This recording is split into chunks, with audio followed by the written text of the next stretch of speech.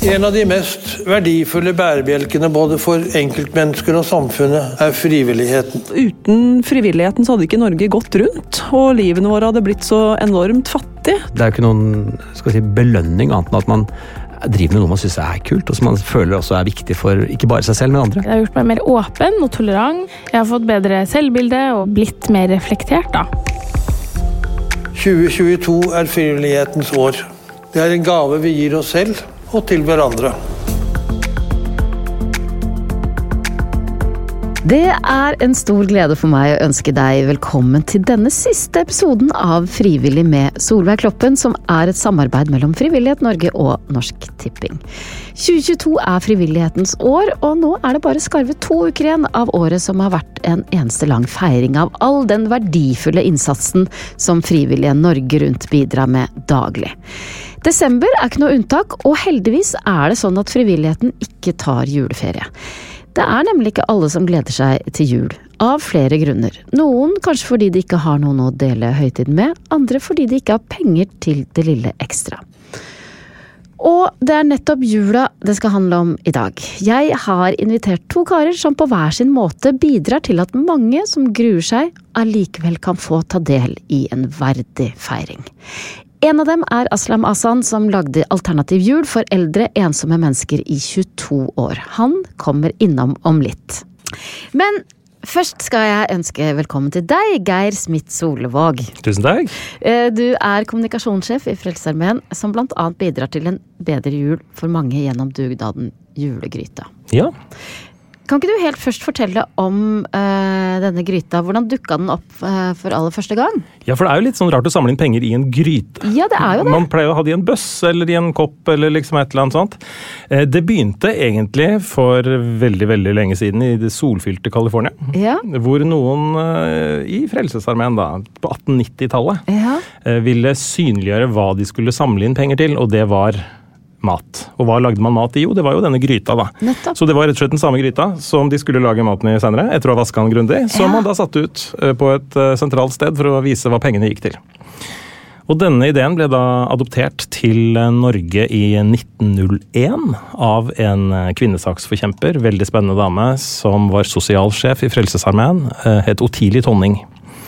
Og hun fikk da satt ut den første gryta på Universitetsplassen i Oslo for å samle inn til mat og brensel til 400 familier. Ja. Og det målet ble nådd med god margin. Jeg har alltid tenkt at dette med brensel hørtes litt sånn rart ut i våre dager, mat og brensel, men de siste årene så har jo dette faktisk blitt veldig aktuelt igjen. Bare at nå det mye mer enn 400 da. Og hvem var det som kom og ba om hjelp den gangen? Ja, Frelsesarmeen hadde jo helt siden starten arbeidet i de fattige områdene av både Oslo og for den saks skyld da London og andre store byer rundt omkring i verden. Da. Så på mange måter så kan man jo si at de grunnleggende behovene og på en måte målgruppene også de samme fortsatt. Altså det barnefamilier, det eneforsørgere, det folk som sliter med ulike former for avhengighet. Det folk som ensomme, og minstepensjonister, ensomme eldre. Ja, kan du si litt mer om, hvem ber om hjelp i dag? Nå det jo sånn at vi står jo oppe i kanskje den største pågangen som vi har hatt, i hvert fall i dette årtusenet.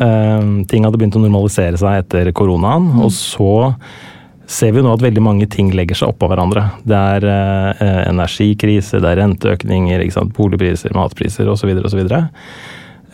Og det gjør at vi ser en del nye mennesker som kommer til oss, nye brukergrupper kan man kanskje si. Vi har tullet litt med det, eller jeg har tullet litt med det at vi jobber i Frelsesarmeen for å bevise at Jesus tok feil. Fordi det et ganske berømt Jesus-sitat i Bibelen, som noe sånt som at de fattige har dere alltid hos dere. Og det har vi jo jobbet nå i 100 og et eller annet år for å motbevise, men fremdeles det 1-0 til Jesus da på en måte. Og vi ser jo nå at det flere grupper som kommer til oss enn de som også har kommet til oss tidligere da, på grunn av alt som nå skjer. Ja. Så du har de som har levd i vedvarende fattigdom over tid. Du har de som har levd veldig marginalt, men som akkurat klarer seg selv, eller har klart seg selv. med små marginer. Og så nå møter vi også mennesker som aldri i sin villeste fantasi skulle tro at de skulle banke på døra hos oss for å be om hjelp. Og det gjør inntrykk. Ja, for hvordan er det å banke på den døra da? For vanskelig. Oppleves det som. Og det er noe vi er opptatt av. Det å forsøke å bygge ned stigmaen rundt det å be om hjelp. Vi kommer jo tross alt hjelpeløse inn i denne verden alle mann, og vi går hjelpeløse ut av den. Og innimellom der så bytter vi roller gjennom livet. Og i perioder så er vi de som er i stand til å gi hjelp, og i andre deler av livet så er vi de som trenger å få hjelp. Og det er like normalt begge deler. Og derfor er vi opptatt av å si at be heller om hjelp for tidlig enn for sent. Ja. Ikke vent til kjøleskapet er helt tomt og fortvilelsen er så stor, men la oss bidra, eller andre bidra til å hjelpe deg. Ofte så blir jo folk også glad for å få lov til å hjelpe. Ja. Det er jo også litt sånn undervurdert, ikke sant? Så gi andre gleden av å hjelpe deg hvis du er i en vanskelig situasjon. Våg å strekke ut en hånd. Våg å strekke ut en hånd, og våg å gi den. Dere snakker også om den doble krisen. Ja, ikke sant? Fordi det er jo den materielle krisen som man rent faktisk står i. Nå har jeg ikke mat på bordet til middagen på tirsdag, liksom. Det er en helt materiell krise. Men så får man gjerne, særlig hvis du er i den situasjonen for første gang, eller du ikke er vant til å liksom leve så marginalt, da, så får du da denne krisen ved å være i krisen, på en måte. Den mentale trøkken, det psykiske nederlaget i det å kanskje for første gang ikke være i stand til å klare seg selv. Eller å forsørge de du har ansvar for å forsørge. Og den smerten gjør jo ikke saken noe bedre, for å si det forsiktig.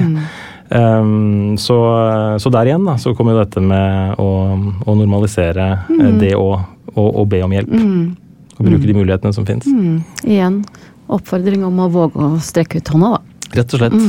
Men du, tilbake til denne gryta. Ja. Hvordan er det dugnaden foregår i dag? Ja, den foregår på veldig mange forskjellige måter. Altså, for det første så er det jo sist i fjor så var det 242 sorte gryter fra liksom Kristiansand til Kirkenes. Som da sto på gater og steder og kjøpesentre og der hvor folk samles og går forbi. Og ved siden av så står det det vi kaller en grytevakt. Og det som skiller en grytevakt fra en mer vanlig gateselger er jo det at det er nettopp det du er. Du vokter denne gryta med et smil og med hjertevarme.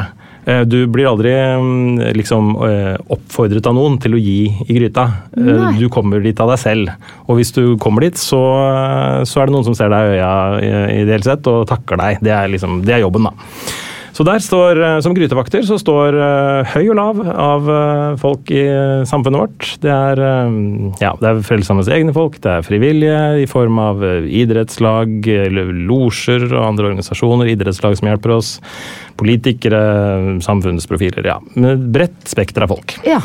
Og sist vi telte, så var det 16 000 timer dugnad som ble lagt ned ved siden av disse grytene. Da. En veldig enkel, men også veldig hyggelig måte å bidra som frivillig på. Så en liten oppfordring der til å ta kontakt med sitt nærmeste Frelsesarmeen-arena for å høre om de har noen ledige plasser på listen. Ja, så det er jo helt åpent.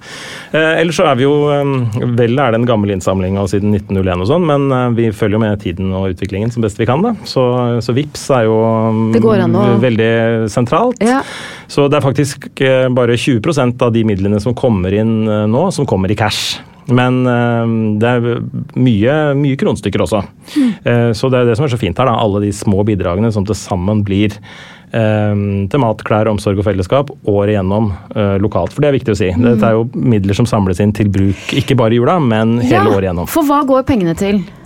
Det går til mat, klær, omsorg og fellesskap rundt omkring på da våre hundrevis av steder rundt omkring i landet. Lavterskelting. Det kan være til matutdeling, sånn rent konkret velferdsarbeid for vanskeligstilte. Det kan være åpne kaféer, for eksempel. Det kan være barne- og ungdomstilbud. Det kan være andre ting som bidrar til å integrere folk i et lokalsamfunn. For det er det som ofte skjer når man har smått med økonomiske midler, at man blir isolert. Ikke sant? Og også man snakker gjerne om opplevelsesfattigdom, at barn og unge som har vokst opp i lavinntekt har færre opplevelser. De er ikke med på de vanlige opplevelsene, de står på siden. Så det å sørge for at det skal finnes arenaer som alle kan delta på, da. Det er noe av det som disse midlene går til. Har du en siste oppfordring til folk som hører på? Ja, det måtte jo være å enten gå til sin nærmeste gryte, eller da den gryta som finnes i lomma, da. Og ellers delta med det man kan, både overfor naboen, og gjerne dele oppfordringen videre. Tusen takk for at du kom, Geir, og god førjulstid. Selv takk.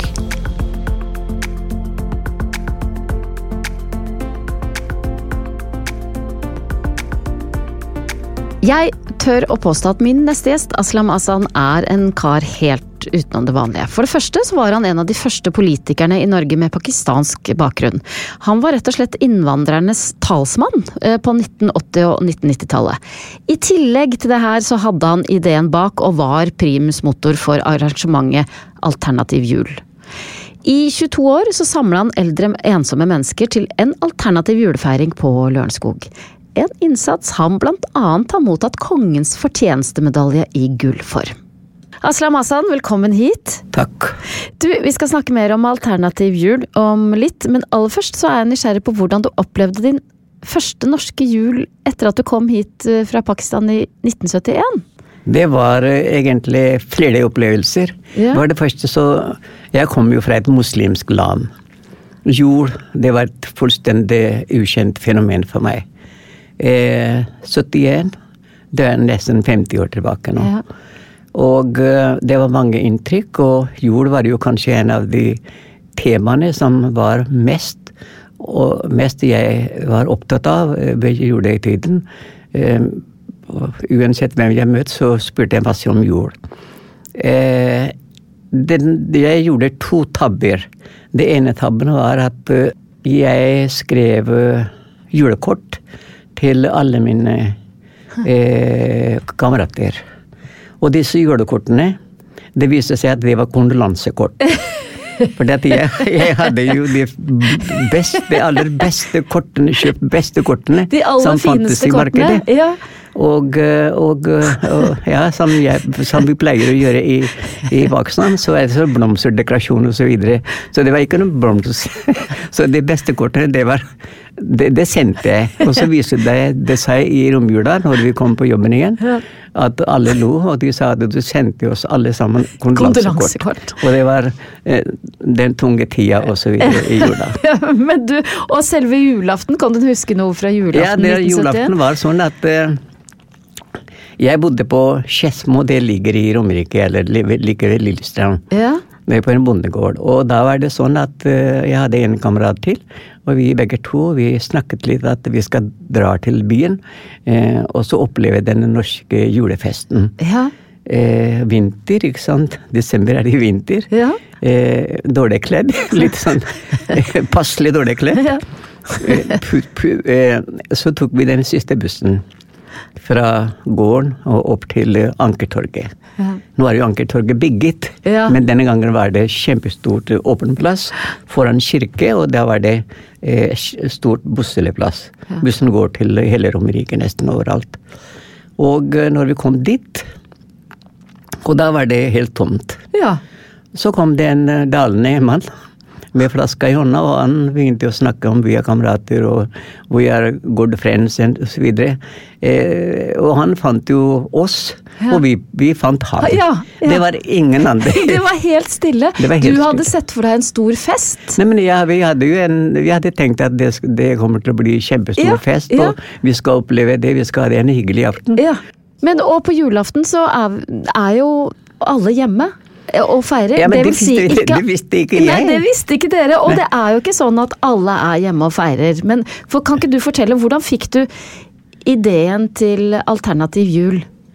Ja, den ideen, den var jo helt tilfeldig. Jeg kjørte bil. Det var i 1990 tror jeg, skulle på en konferanse i Lillehammer. Og da var det et program på radioen på NRK. En eldre kvinne som fortalte om hvordan hun hadde arrangert det i jula. Og hun ble intervjuet av en eller annen, og hun fortalte at hun hadde ikke vasket hus, hun hadde ikke laget mat, hun hadde drukket litt, sovet litt, og hun visste heller ikke, hun hadde ikke gjort noen verdens ting, hun bare var fortvilet. Alene, ja.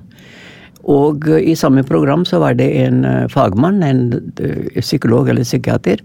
Han fortalte noe om statistikk med depresjoner og hvor belastende det var for helsesektoren, og enkelte mennesker tok sitt eget liv. Det gjorde veldig, veldig sterk inntrykk på meg, at i all verdens rike, i dette landet, som jeg synes er verdens beste land, her er det skyggesiden som egentlig er så grovt, at det er, for meg var det ikke tålelig en sånn grovt skyggeside. Så jeg fikk jo enormt mye kraft til å få invitere den gamle damen til hjem hos meg. Ja. Jeg ringte til NRK, og de sa at nei, vi av prinsipielle grunner, så vi oppgir ikke telefon, men du legger den telefonen dit, så vi skal forsøke å se om hun responserer på det. Ja. Jeg fikk ingen respons, men tanken, den slapp jeg ikke. Så ble jeg veldig opptatt av hvis jeg skal gjøre noe, så hvordan ser det ut i samfunnet? Ja, og nesten ingen støttet meg. De sa at du er en jævla tulling, så unnskyld det ordet, at dette er veldig sånn dårlig tanke. Ja, for hvorfor tenkte de at du var en tulling? De sier at du er muslim, jeg er muslim, og jeg er innvandrer, og alt mulig rart, og så plutselig skal jeg drive og invitere enslige eldre mennesker et eller annet sted for å feire et felles jord. Ja. Det var tanken min. Ja. At jeg kan jo plukke en og en hjemmefra og samle dem et eller annet sted, og så lage et arrangement. Ja. Men da var det masse problemer. Det religiøse, hvordan det skal teknisk sett gjøres, nummer 1, nummer 2, var jo alle disse prestene som sto og heia, som protesterte på det, hvorfor en muslim skal lage jord. Ja. Dette var jo ikke akseptabelt for enkelte presteselskap også. Muslimer, de skjønte heller ikke hvorfor skal jeg gjøre det, så jeg laget jo et skikkelig opprør på begge leirene, både hos muslimer og storsamfunnet. Ja, så hvordan var det de første årene da? Så første årene var jo, jeg famlet i mørket. Ja. Og etter hvert så fikk jeg en ramme rundt hva skal jeg gjøre. Men ingen støttet meg faktisk. Jeg var hos kommunalministeren, Kjell Borgen, og han forstod ikke hva jeg snakket i det hele tatt. Nei, han skjønte ikke. Han sa til Aslam, dessverre, beklager, jeg forstår ikke hva du snakker om. Så sa jeg, det kan ikke dere støtte meg. Så sa jeg kan ikke støtte hvis jeg ikke skjønner. Og så gikk jeg til Aftenposten, og der var det et intervju om tanken, ideen min, ikke sant? Ja. Og de hadde jo både skriftlig, jeg hadde skrevet også, hva skal jeg gjøre, hvordan skal jeg gjøre? Snakket veldig mye, og så neste dag så leste jeg i den store avisen, Aslam skal lage jord for sine egne landsmenn. Og det ble jeg veldig skuffet, og det var fullstendig galt, 100%. Ja. Det var nesten ingen som skjønte hva jeg sa. Det var bare jeg selv som forstod det, hva jeg mente det, men jeg ga ikke opp. Nei, for hva var grunntanken din? Grunntanken min var... Hvordan skulle julaften se ut? Nei, men det var jo, jeg hadde jo som sagt, som muslim, så jeg visste jo ingenting om jula. Så først må jeg skaffe kunnskap på hva er egentlig jord. Ja. Så er det andre, det tekniske, hvordan feirer man jord i et hjem. Ja. Og når man kom inn på hjem, så var det mange typer hjem. Ja. Ja. Og da fant jeg ut at et hjem på Sørlandet, Det sånn litt mer kirkelig folk, ikke sant? Ja. Ja, og så den modellen som jeg ville ha den. Ok, Et sørlandsk. det sørlandske hjemmet. Sørlandske hjemmet. Og hvordan feirer man jul på Sørlandet? Ja, det er det at man har, at man først går man på kirken og så videre. Så det er jo den tradisjonen som jeg fikk beskrevet hele julaftens rammen som de hadde i et hjem, så det var i Kristiansand. Ja. Så den rammen, den jobbet jeg videre med, Ja. og så gjorde det til min egen jord. Ja. Men rammen var sørlandsk ramme. Ja. Med gudstjeneste og Med gudstjeneste gå rundt juletre og julenisse og gaver og første år så serverte vi vin og så til og med. Ja, dette var jo fullstendig feil for en muslim å servere vin, ikke sant? Og det fikk jeg masse juling fra muslimske presseskap og så videre, så sa jeg nei, det skal jeg ikke gjøre. Så da sluttet dere med det? Da sluttet jeg det, det var første året. Hva med svin? Nei, jeg bestemte meg for 2 ting. Ja. 1, jeg skal ikke servere alkohol. 2, jeg skal ikke servere svin. For det finnes masse mat i verden. Ja. Så det er ikke bare svin som er eneste... Ja. Og mellom oss svineri bæ ikke så godt heller. Ja, altså det var jo sikkert godt, men så det første året så fikk vi nesten alt på plass. Ja. Det var på et hotell. Og på det hotellet så kom jo Thorvald Stoltenberg, han var jo utenriksminister, tror jeg, og så kom det opp en prest. Så jeg fikk en god besøk det første året, og det ble mye positiv medieomtale også, fra blader og aviser og NRK og så videre. Og da blir den kjent. Ja. Så for meg var jo ideen med den jula var at plukke en og en hjemmefra, bringe dem et sted, og det stedet var jo sånn tilrettelagt omtrent, du kan si 5-stjernehotell. Så det er ikke noe papptallerker og ingenting, liksom. Så det var en flott og verdig feiring. Det var flott og verdig, ja. Flott og verdig. Og har du noen historier som har gjort spesielt inntrykk? Ja, det er etter hvert så utviklet den seg til litt mer enn bare jord. Jeg hadde en begrensning på det, at jeg tok ikke mot noe andre enn kristne. For at jeg ville ikke, det var ikke noe vits å lage jul for hverken sikher eller muslimer eller noe andre, ikke sant? Så det var ikke en fellesfest, men det var bare julaften, en veldig julaften for eldre mennesker i trygge rammer. Ja.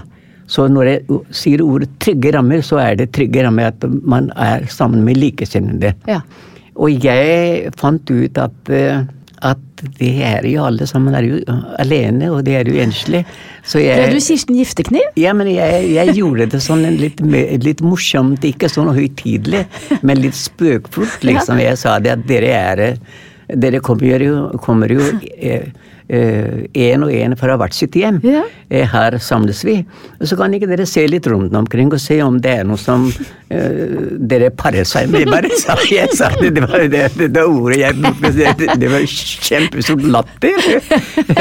Men det fungerte. Er det sant? Ble det noen par? Ja, men det blir bare par. Det blir giftermål. Ai, nei, er det sant? Ja, en del invitasjoner på giftermål og så videre. Fantastisk. Så det blir et sånn sosialt sted også. Ja. Men så var det mange unge som begynte å ringe, og de vil gjerne være med på det. Nei, det får dere ikke lov til å være med. Det er ikke noe sånn, det er ikke noe sjekkested. Så det var mange som prøvde å være med på det. Jeg sa nei. Det er bare de folkene som jeg hadde tenkt helt i begynnelsen, det er de som skal være hovedgjester hos meg. Og hvem er det som har vært med som frivillige? Muslimer. Ja.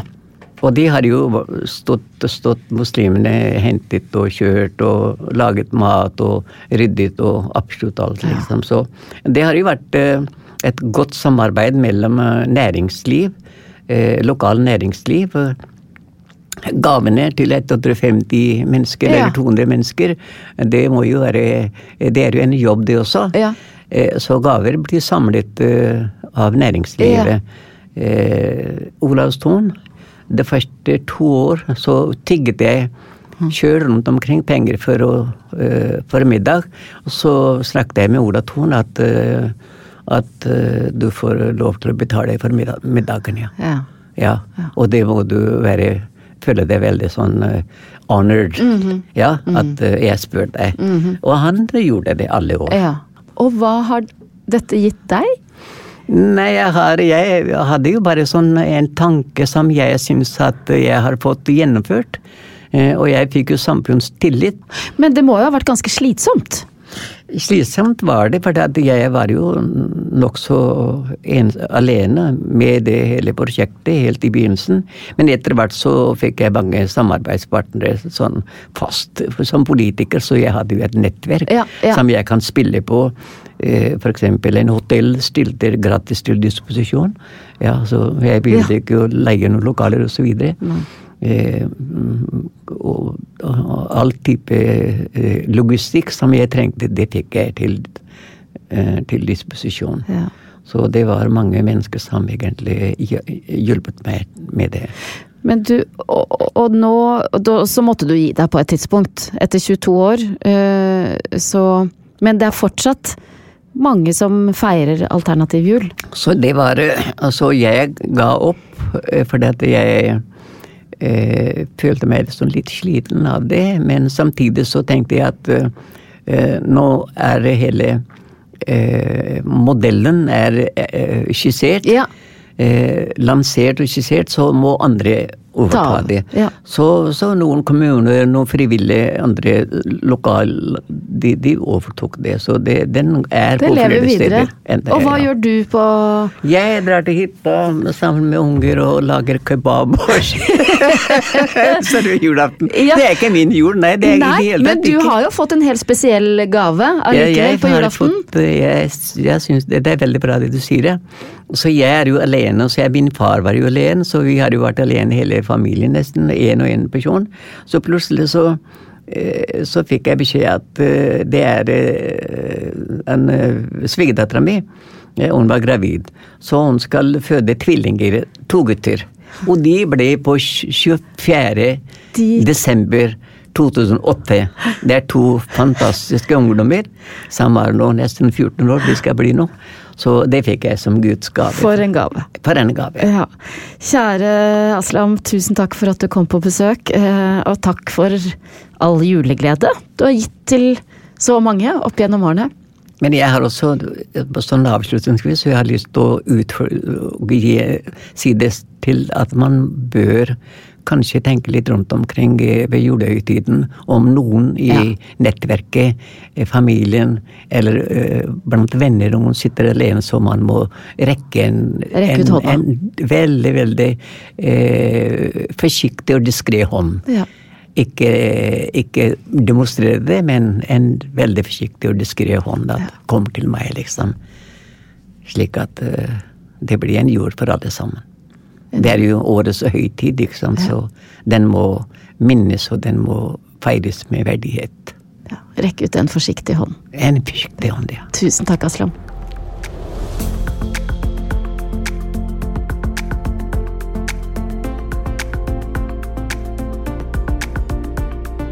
Jeg har også tenkt litt på jula, og nå må vi snakke om balsamico. Jeg glad i balsamico. Jeg liker å dryppe den over parmesan, kjøtt, fisk og carpaccio. Den smaker godt til både fruktsalat og grønnsalat. Ja, til og med panna cottaen kan få et ekstra løft av balsamico. Men det likevel grenser for hvor mye balsamico man trenger å ha i huset. Jeg har bod og skap fulle av balsamico. Julegaver fra naboer, fra kolleger, fra gamle tanter og snille venner, som ikke aner hva de skal gi en som har alt. Tusen takk til alle dere. Jeg har balsamico nok for resten av livet. I år foreslår jeg at dere gir meg et hyggelig kort hvor det står: Kjære Solveig, i år har jeg valgt å gi penger til noen som trenger det mer enn du trenger balsamico. God jul, jeg glad i deg. Og da gjenstår det bare å takke for meg. Det har vært både hyggelig, inspirerende og lærerikt å få lov til å lede denne podcasten. Og det som er skikkelig fint, er at selv om dette er siste episode, så ligger alle de tidligere episodene tilgjengelig overalt der du hører podcast. Så det er bare å lytte og kose seg når du måtte ønske det. Ha det bra, og takk for alt det frivillige arbeidet du bidrar med.